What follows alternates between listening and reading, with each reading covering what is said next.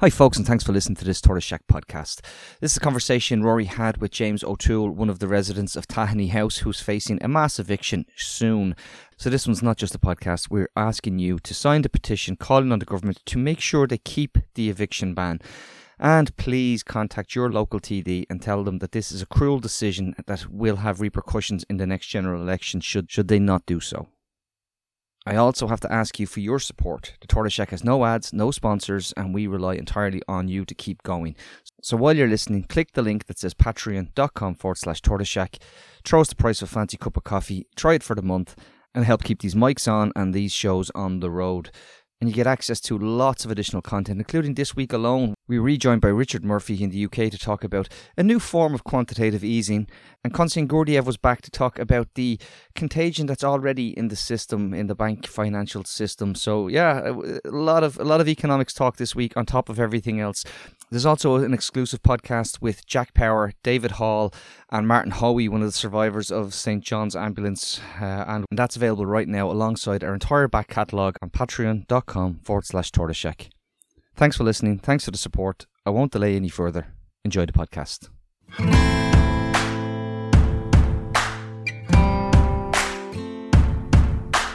Welcome to Reboot Republic, the podcast that goes behind the headlines and looks at the big issues in this republic of inequality. We are the podcast of solutions and the podcast of hope, and I'm your host, Rory Hearn. Delighted to be joined back in the podcast by James O'Toole, who listeners will probably remember. He was on recently enough. He is one of 26, I think, households it is now who are still living in Tahani House in Dublin 8, who were served an eviction notice by their landlord and are facing eviction in coming weeks, James. Is it coming months? June the 2nd. Right, June. Yeah, June 2nd. Listen, thanks a million for coming back on. You messaged me after I was on the late and you were just going how hard it is, the reality of it, living it. How are things there now? Well, I mean, there's a lot of fear. There's a lot of stress. You know, we did an internal canvass the other day, last Monday, you know, just to kind of call around and see how people were getting on and just to talk to the neighbours. And a lot of people, you know, they just don't know what they're going to do. And they're literally, it's almost like they're frozen, like a rabbit in the headlights. They're so in fear. And it's literally like a rabbit in the headlights. There's this car crash coming towards them and they don't know what to do and they're just frozen. So people are saying to me, I don't know where I'm going to go. I don't know what I'm going to do. I don't know. What do you do when you're homeless? Where do you go? Like, people don't know. Some of us who may be around campaigns and stuff might know that you go to Parkgate Street and you hand yourself in and you report to homeless services and you have to phone a number, or you go to this hostel, you go to that hostel. The vast majority of people haven't a clue what to do and they're terrified. And it's obscene that everyone in the block, we were all sitting there glued to our TV screens. We were listening to the radio. You know, everybody says to me, we were all fingers crossed. As bad as the government is, they couldn't possibly not throw us a lifesaver. They couldn't possibly just let us continue to drown and, you know, fall under this stress and the fear that we're feeling. But they did it. They did it. I can't believe they did it. They lifted the eviction ban. They could have given us a reprieve and they didn't. And I was thinking about it that, you know, like during the famine, there was a couple of years during the famine where there was the massive eviction of about 250,000 people. And I was thinking 7,000 to 10,000 households. I mean, they're households, not individuals. So you're talking about, you know, families, you're talking about people with kids, you're talking about couples. So this is thousands upon thousands of people being evicted. This is unprecedented. This is like going back to the famine times, and that's no exaggeration.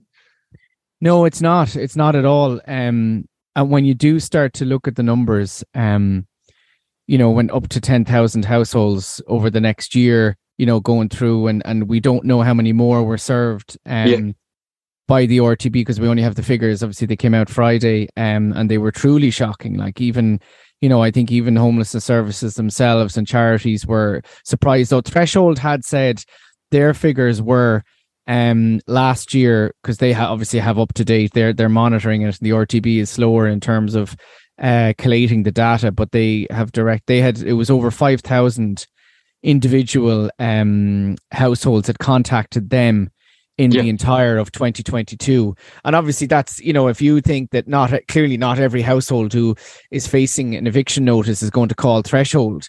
So it probably does indicate, we could be talking of upwards, it's difficult. You could, if we continue on the basis of the 5,000 that were issued in the 3 months of July, August, September of last year, you could be talking of 15,000 households, which is upwards of 30,000 people, potentially, being evicted, as you say, into where? Into homelessness? Into where? Yeah. Like these, because if you look at, because obviously everyone in our block, because we're facing mass eviction, we've been, some of my neighbours have been looking at Daft and hoping that they might see something, but they can't find anything. There's 7,000 to 10,000 households facing eviction over the coming weeks and months after the ban ends, and there's 63 properties in Dublin on Daft for under 1,500. 63 properties under 1,000. 63 properties under 1,500 when I checked the other day. 63. Yeah. So as you said, you're going to have 7,000 to 10,000, maybe even more, as you said, because of the nature of the figures. 7,000 to 10,000 households competing for a few dozen flats. Yeah, it's really the numbers really don't they don't add up. And when you talk the thing I was writing about it, the Irish Times article, was when I was thinking about it was, all the time they bang on about evidence-based policy. When you make policy, the starting point is the evidence. Where is the evidence to back it up? Where is the research? And as far as I can see, the only research that they had was the lobbying by landlords. Yeah. And the figures on the amount of landlords who are leaving. Yeah. And they then drew the analysis from that. And I only got snippets from, we only get snippets from the Irish Times and different media sources of what the memo that was presented to Cabinet by, because I don't think anyone has seen that. What was the memo presented by the Minister for Housing? What was the memo presented by the officials? And it was reported that the officials were, in quotes, concerned about the impact of the eviction ban on landlords. They were concerned. Why? Where was the evidence behind that concern? And the fact that they had no evidence whatsoever on the numbers of households who would be made homeless. We're putting figures on this based on extrapolation of RTB, but this is the state. They should have those numbers and be making decisions, but they just and when you think through those numbers, and I looked at Daft as well there before I went on the late, and it said there was 1,200 properties across the whole of Ireland available. 1,200. But when you went into the detail of those, lots of them were student accommodation. And when you tried to click on them, they weren't actually available. Lots of them were investor fund, for just utterly bonkers money, 3.5 grand, 2.5 grand for a studio. So even in terms of the total households and computing, and going, where are they going to go? It just seems I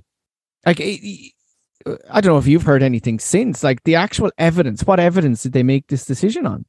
And also, they're giving us the same line they gave us after the bank bailout, that we were told that if we took the harsh medicine, things would improve. And yet we suffered a decade of devastation of, particularly, working class communities were deprived of community workers, resources. It was a huge wholesale devastation of communities' lives. Lots of construction workers thrown onto the which they all accept now was actually the wrong thing. Now that we look back on mature recollection. Yeah, exactly. And now they're saying, take your harsh medicine again. Yeah. And you know what? It'll make things far worse in the short term, and you may feel a bit ill, but you'll get better later. Yeah. We're always told that there's this promised land coming down the road, but it doesn't work that way, because, as you said, they're doing what they're doing because they were lobbied by cuckoo funds and they were lobbied by, vested interests. And the whole narrative, the whole argument over the last few weeks, apart from a few voices like yourself, which is why I messaged you when you're on the Late Late Show, because it was such a relief to hear someone talking sense after the whole narrative is, how do we incentivize landlords? How do we incentivize landlords? Landlords are leaving the market, but no one asks the question, why are we hostage to landlords? Yeah. Why did we end up in a situation where we're necessarily asking, how do we stop landlords executing the market? Why don't we have a base of social housing like, other European countries, like for example, Sweden or whatever, Yeah, absolutely. And the fact that, I was trying to extrapolate again and make the point that if you think forward on this policy decision, so you're making a decision to throw people like yourself into homelessness on the basis that at some point this will incentivize landlords to either stay in the market or new landlords to come in and buy up property, but which leaves you in... I hear that. I'll be down in a minute.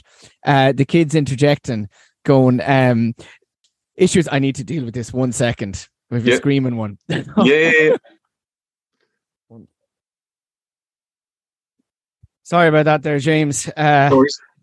You know what? I always think when, the kids come screaming at you, and they're not screaming at you, but the little one is sick at the moment, and not very sick, just in ear infection, whatever. And they're so miserable, and always think how the hell do families in emergency accommodation or deal with any sort of, kids been sick and stressed and upset, and it just... it really just is so wrong. What we were saying there in terms of,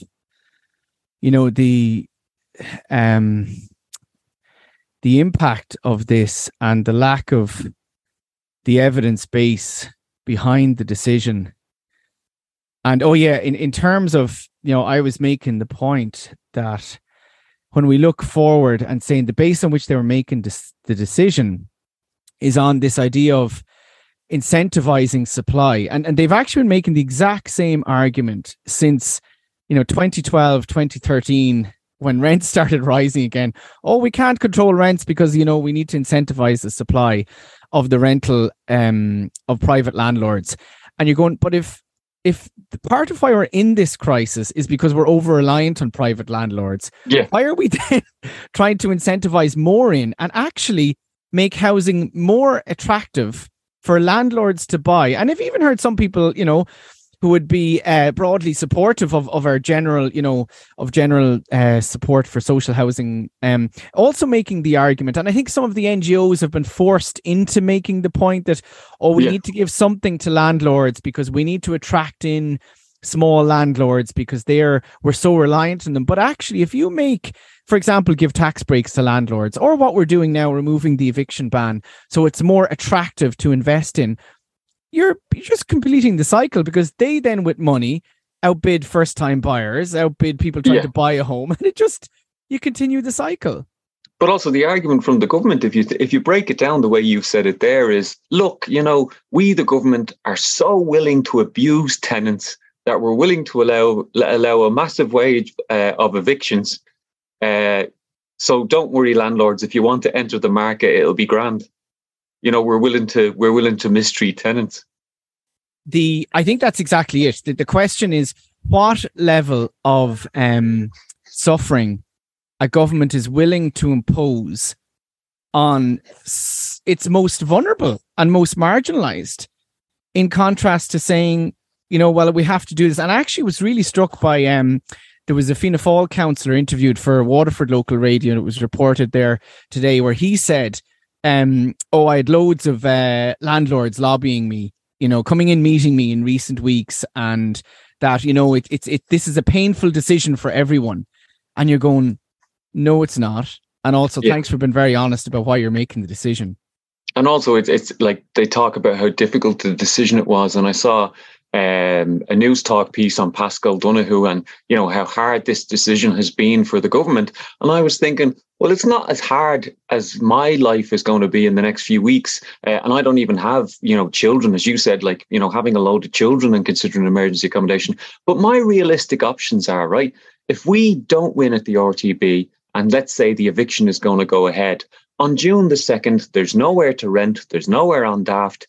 I can save all I want over the next few weeks, but if there's nowhere to go, there's nowhere to go. And so I'm forced to ring the doorbell of my 70-something-year-old parents. And let's say I say to my parents, I crash here for 4 weeks while I look for a flat.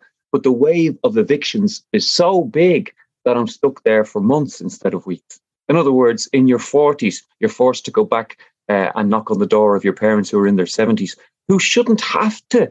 They shouldn't have to be still looking after their children. My parents, after working their entire life and paying tax their entire life, should be entitled to their retirement. They shouldn't have to worry about me, and they're terrified for what's going to happen to me, because that's just the way parents are, Of course. And and again, I hear that, you're not unique in that. And, it's terrible to say, in some way you're fortunate that you have parents going back to go back to, and that who you have a relationship with. And I just did a podcast there with a postdoctoral researcher from Galway who is originally from Libya. And she is facing a situation where her and her partner and her kids they're facing eviction by the 1st of May. And she like is literally just doesn't know where to go, doesn't know where to learn. She said where to go because with the kids, she's just like, she can't even think about emergency accommodation. But she actually went into Galway City Council and they told her we've no emergency accommodation for families. Oh my God. Because there's no system in place for families, any level of families outside of Dublin. There is the Dublin Regional Homeless Executive, which has been obviously responding and supporting and working on and providing emergency accommodation for many years for homeless families. But there are parts of Ireland, Limerick, Galway, Waterford, which have no real systems set up to support any level of numbers of families being made homeless. So, it is not an exaggeration that Focus Ireland and others have said you're going to see families being forced to go into Garda stations to present and, become homeless. And the question is, where do they go then? And it does come back to that human question. Like, it has to. Like, is this what we're saying we're going to do? Is this what the government is saying? This is an acceptable price. And that's the thing. Like, they're almost taking an attitude of, when it comes to tenants, when it comes to workers, when it comes to ordinary people, that everything should just be left to the market.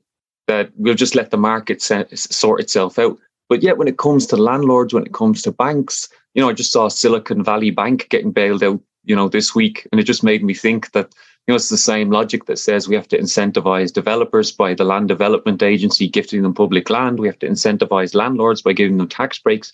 And it's this whole logic of, that the state intervenes to help businesses, to help landlords, to help developers, but the state basically leaves ordinary people to the competition of the market and, the tragic consequences of leaving everything to the market that we're going to face over the coming weeks and months.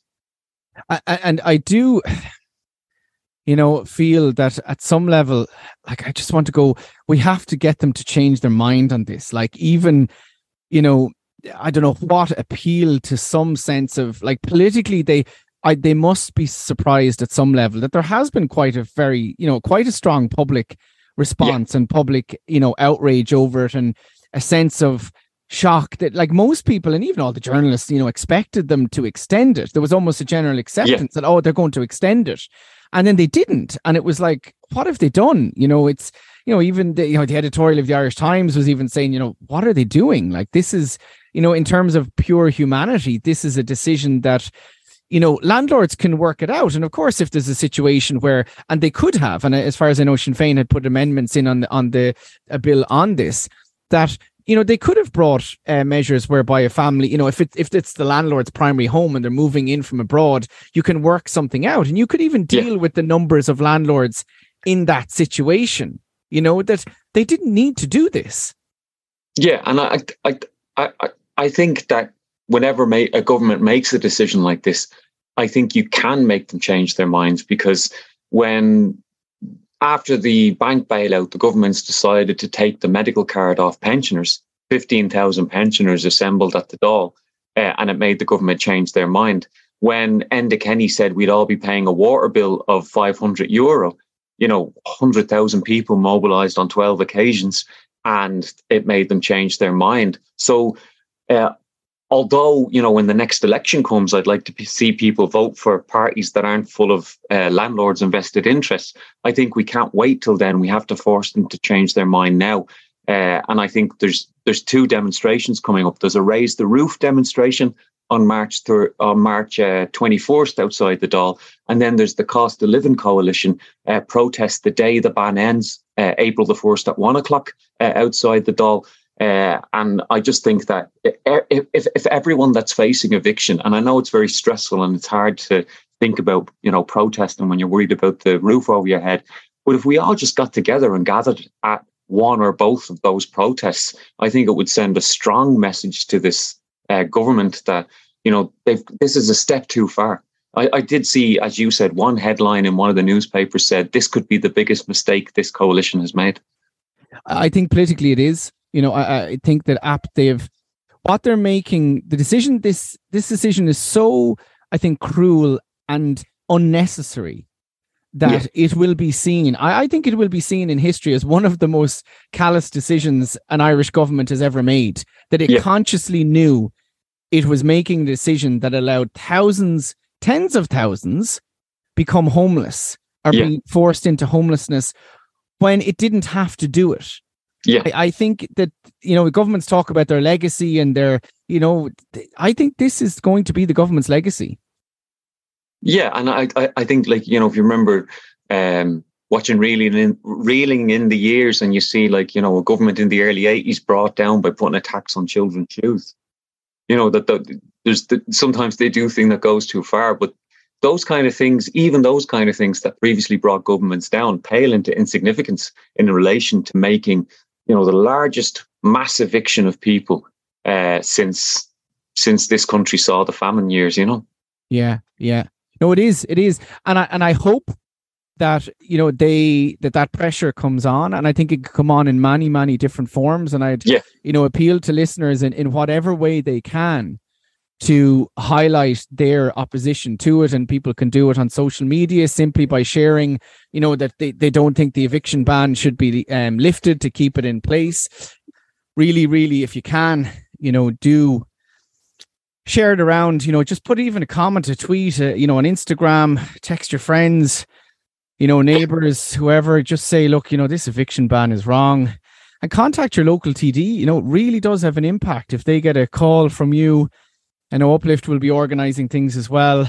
And that's what I think, having political pressure on all your public representatives is hugely important.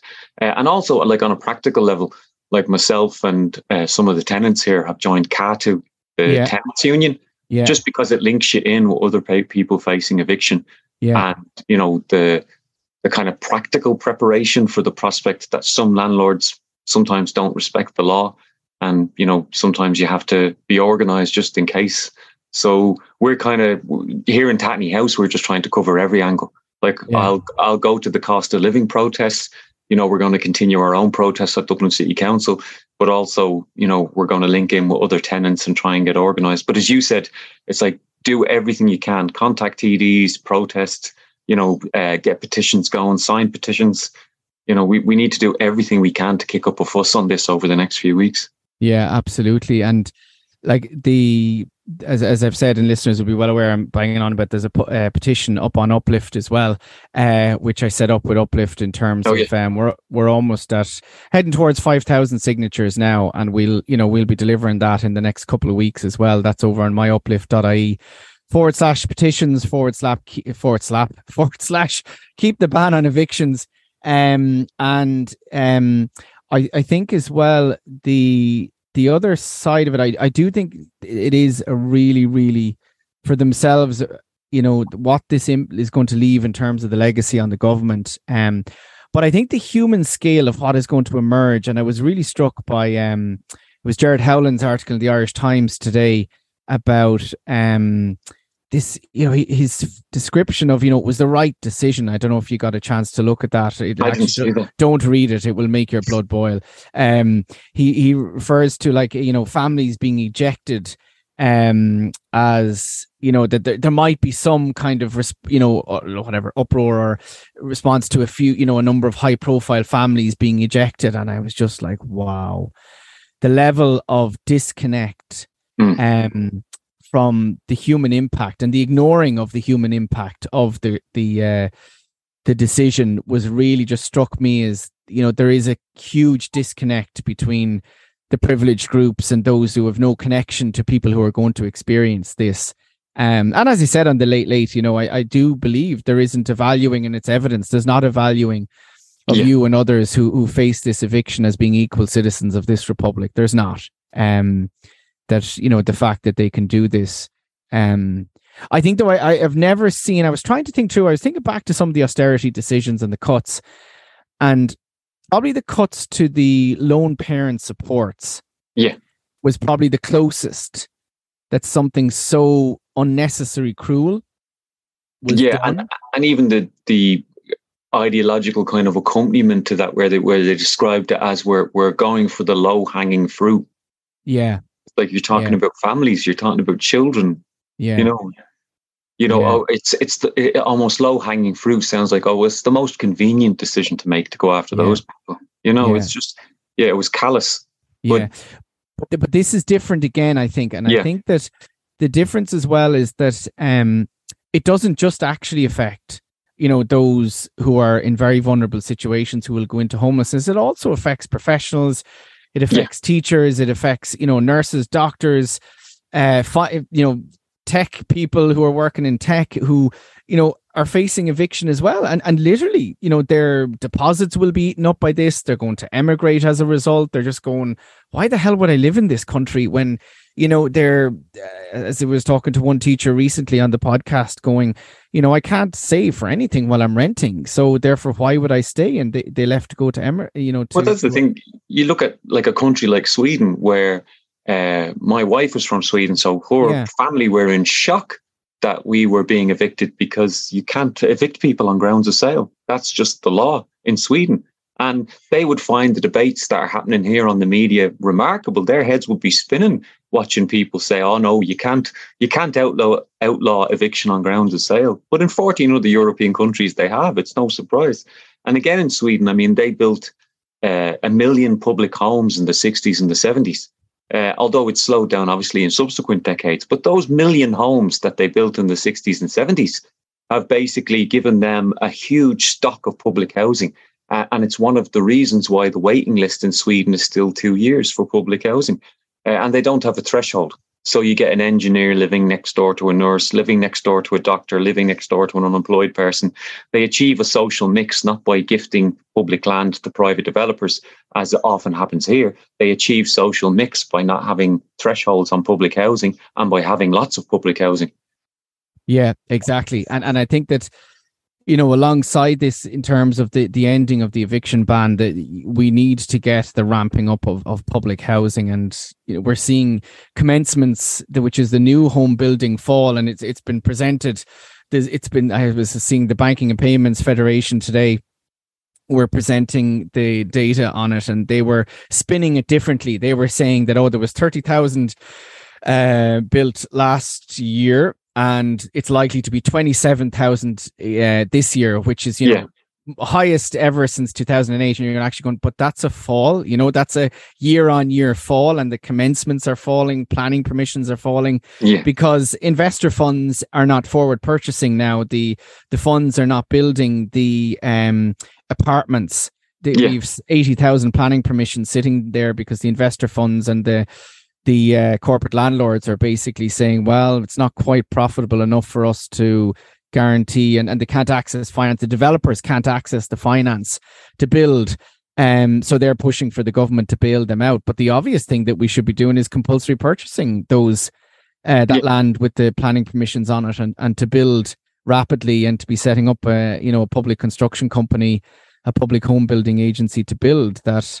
The housing for all plan now is completely like between its targets being too low to the hole in its at its core now in terms of it was completely reliant on investor fund financing to finance building and construction.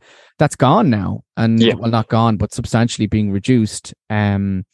So I think that there has to be, and I am hearing some discussion around that, that there needs to be a whole emergency measures, but yet we're not, we're not seeing it, and it's not going to be soon enough for you. And that's the thing, like as you said, that not only compulsory purchase of land, but like the purchase of buildings. So, for example, our building here, you've got 35 units here. There's 9 vacant. There's 26 households still left here. And we're having to fight Dublin City Council, even though the housing minister put out a circular saying that whether or not tenants are on the social housing list, they should use the extended tenant in situ, or they should work with approved housing bodies. The housing minister's exact word was for bespoke models of purchase. And yet we're still getting excuses from Dublin City Council. And the Ivy Trust has even expressed interest in our building. They said they would be interested because it's in their heartland. And still Dublin City Council are dragging their feet and saying, no, we don't know the composition of tenants, or, they're just making excuses. And so it's been very difficult for us. And so you're saying that the Ivy Trust has expressed an interest in purchasing the property that you're in. They said they would be interested in Tatney House as social and affordable housing. So that was their exact, they said yes. And Dublin City Council tell us that the Ivy Trust were interested because it's in their heartland. And yet Dublin City Council's excuses at the moment are, we don't know the composition of the tenants in Tatney House. So I sent them an email with all but 5 tenants listed, so they know who's here. But also Dara O'Brien has issued a circular saying whether or not people are on the housing list, that they should still try and keep people in their homes. Yeah. And then thirdly, they're saying that, the landlord hasn't engaged with the City Council, but I don't know to what extent they've tried to contact our landlord. And also, I think, just after the RTB case, if we go to the RTB and the eviction falls because he's trying to evict more than 10, on the grounds of Tyrrellstown, that, you can't evict 35 units all in one go. If we win at the RTB, he might be far more amenable to selling the building to the council. So, but it's just very stressful in this situation that, as you said, we need to be purchasing land. We need to be purchasing buildings. If there's a slow rate of, public housing commencements and public housing coming online, then they should be purchasing existing apartment blocks. Of course. Because the thing about it is that, part of the decline of landlords, the withdrawal of landlords, and we don't exactly know. We know there's been the increase in property of sale that was formerly owned by landlords, but we also know that doesn't equate to the amount of landlords that are leaving the market, which also suggests that they're turning property into Airbnbs. Or leaving them vacant for 2 years so then they can release them at a higher rent. And of course, the other thing that's going on here, we know, is that if you can evict a tenant and somehow either, not abide by the rules, or hope that your new tenant doesn't abide by the rules, or even sell it on, then you can charge the market rent. And so this is part of as well a strategy of trying to, where places are in a rent pressure zone. And of course, this is what landlords are complaining about all the time, is that they can't charge the market rent, and therefore who would be a landlord now, because they're, it's capped at 2% a year. And it might be, let's say, €1,000 when the market rent is €2,000. And of course, again, you follow through the logic. So what are you arguing then? That everyone should be charged $2,000 a month? Well, sure, then you're going to see homelessness like what we're going to see now with the evictions, because people can't afford that. So there's no logic to even that argument. But I think that the point though is that, and I've heard and there are landlords who aren't multiple property owners, but they're generally people who bought their own home, then got together with a couple and they have 2 homes and they've held on to one of them, and they are selling and they're going, I don't want to evict who's living in my house. And they've approached the council and said, will you buy it off me? And like in your situation, like the figure from the Irish Times saying that Dublin City Council was offered 400 plus properties and only has bought 18. What's going ridiculous. On there? It's ridiculous. Yeah, and I think it comes down to some people. because at a national level, we're hearing the government, Department of Housing, are saying, yes, we want councils to buy it. Yeah. So why then are councils not implementing government policy? Yeah, and I think that they play this game of bouncing back and forth between the council and the government, and it's a sly game, and they know they play this game because the managers in the council are wed to this kind of neoliberal idea that the council doesn't direct purchase, the council doesn't want direct tenants. You know, even in the situation where there could be a chance of our block being purchased, they want to do it through an approved housing body because the council doesn't want more direct tenants. You know, they want to farm as much out as possible. So because the argument is, why is the council not doing it? So what you're saying is that because you're in a situation where you're saying to the council, why don't you buy it? Like what?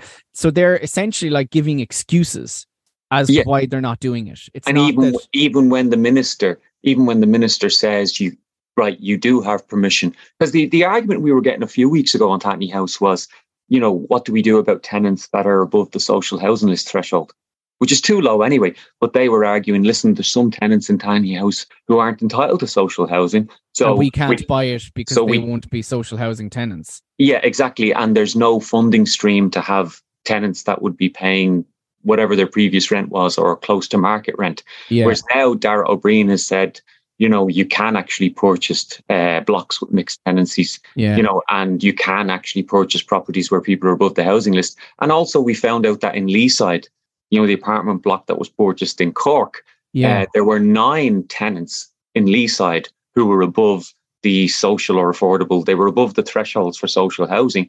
And they just continued to pay Clúid, the approved housing body. They just continued to pay the level of rent that they were paying previous to the purchase.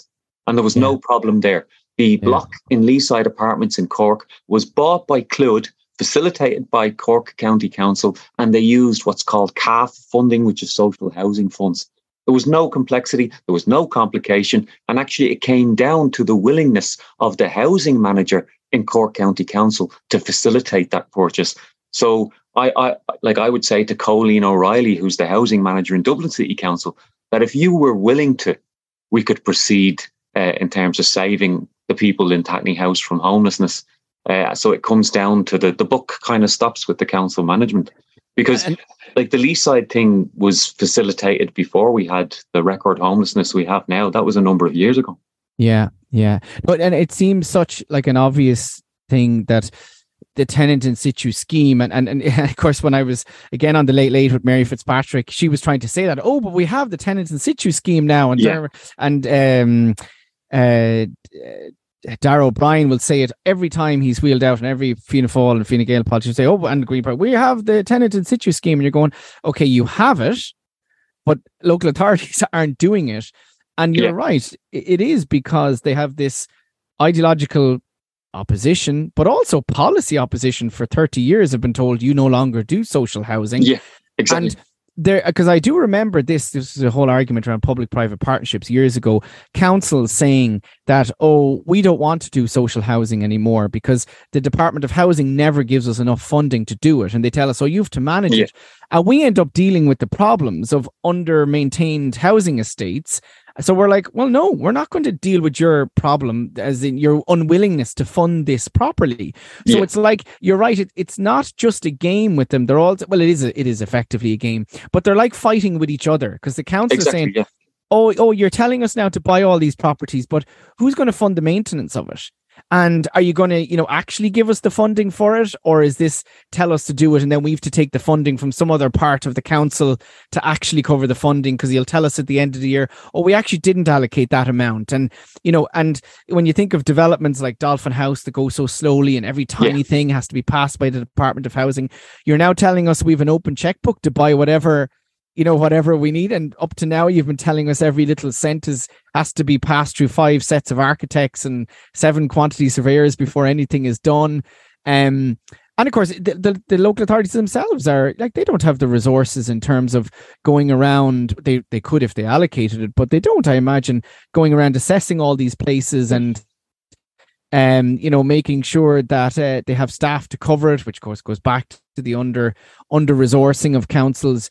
But to me, it does seem like they need to suspend the rules. Just suspend the rules and just buy the property, and you could work it out afterwards. If there is tenants who are in a position to buy, well, sure, great. Then you can make money. Like the state can make money by supporting someone to buy their own home. Like it seems it's a win-win. Like it doesn't have to be every property that's bought, the council hangs on to it, or a housing. So they could sell some to the tenants as well.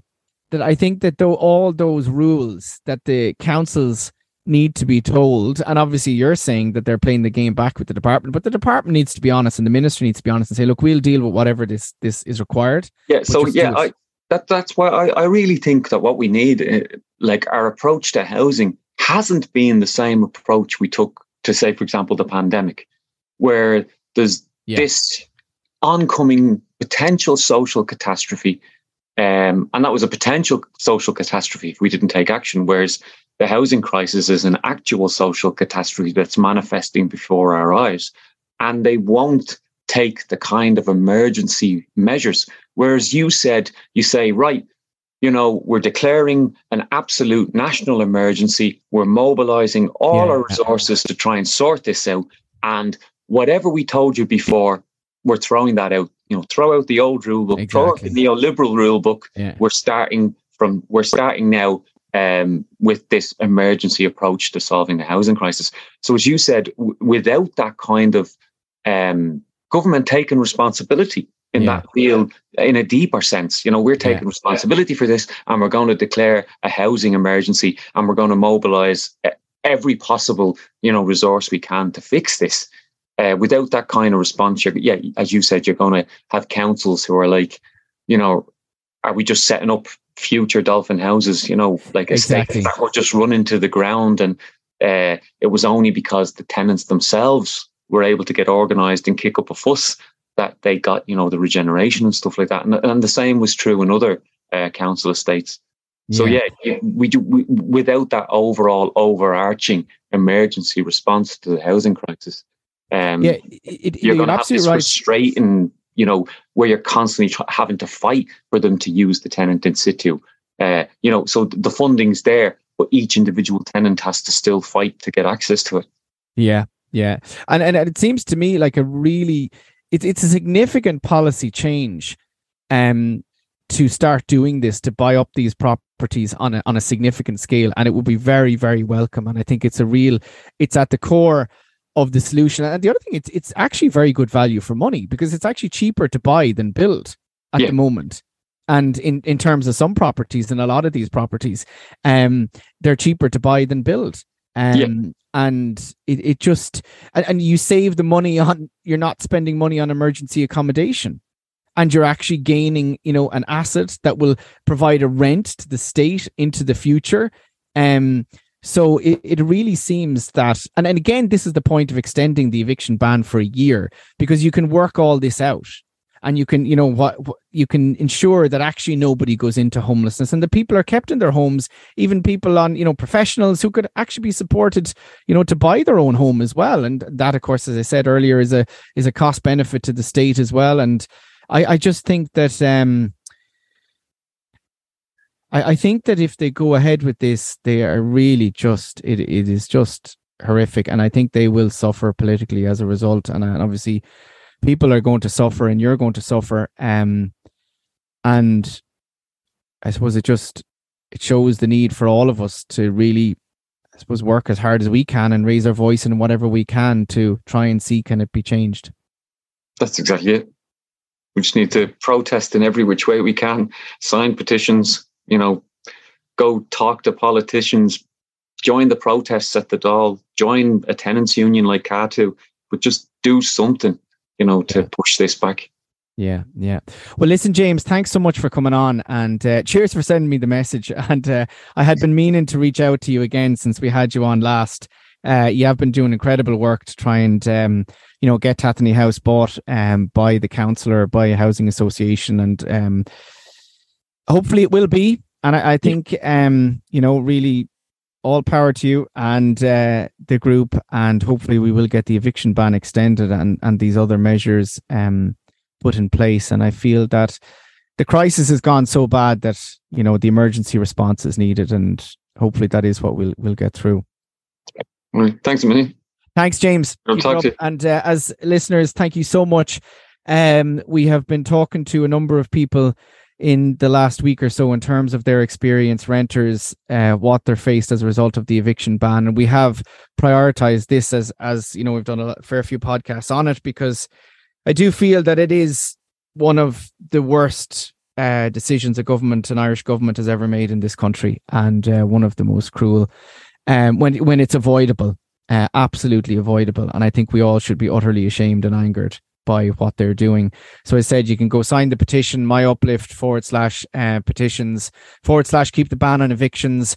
The Raise the Roof protest is on the 21st, which is this coming Tuesday, when the Sinn Féin motion goes to the Dáil to call on the government to extend the ban. And then as well, there's the CATU Tenants Union as well, if people want to, if they can get involved and support them. I know they're doing work, and they will be doing work supporting tenants avoid eviction. And I know James as well will be doing more protests over Tathany House as well. So plenty to do, plenty to get involved with. Thank you so much, and we will talk to you all very, very soon.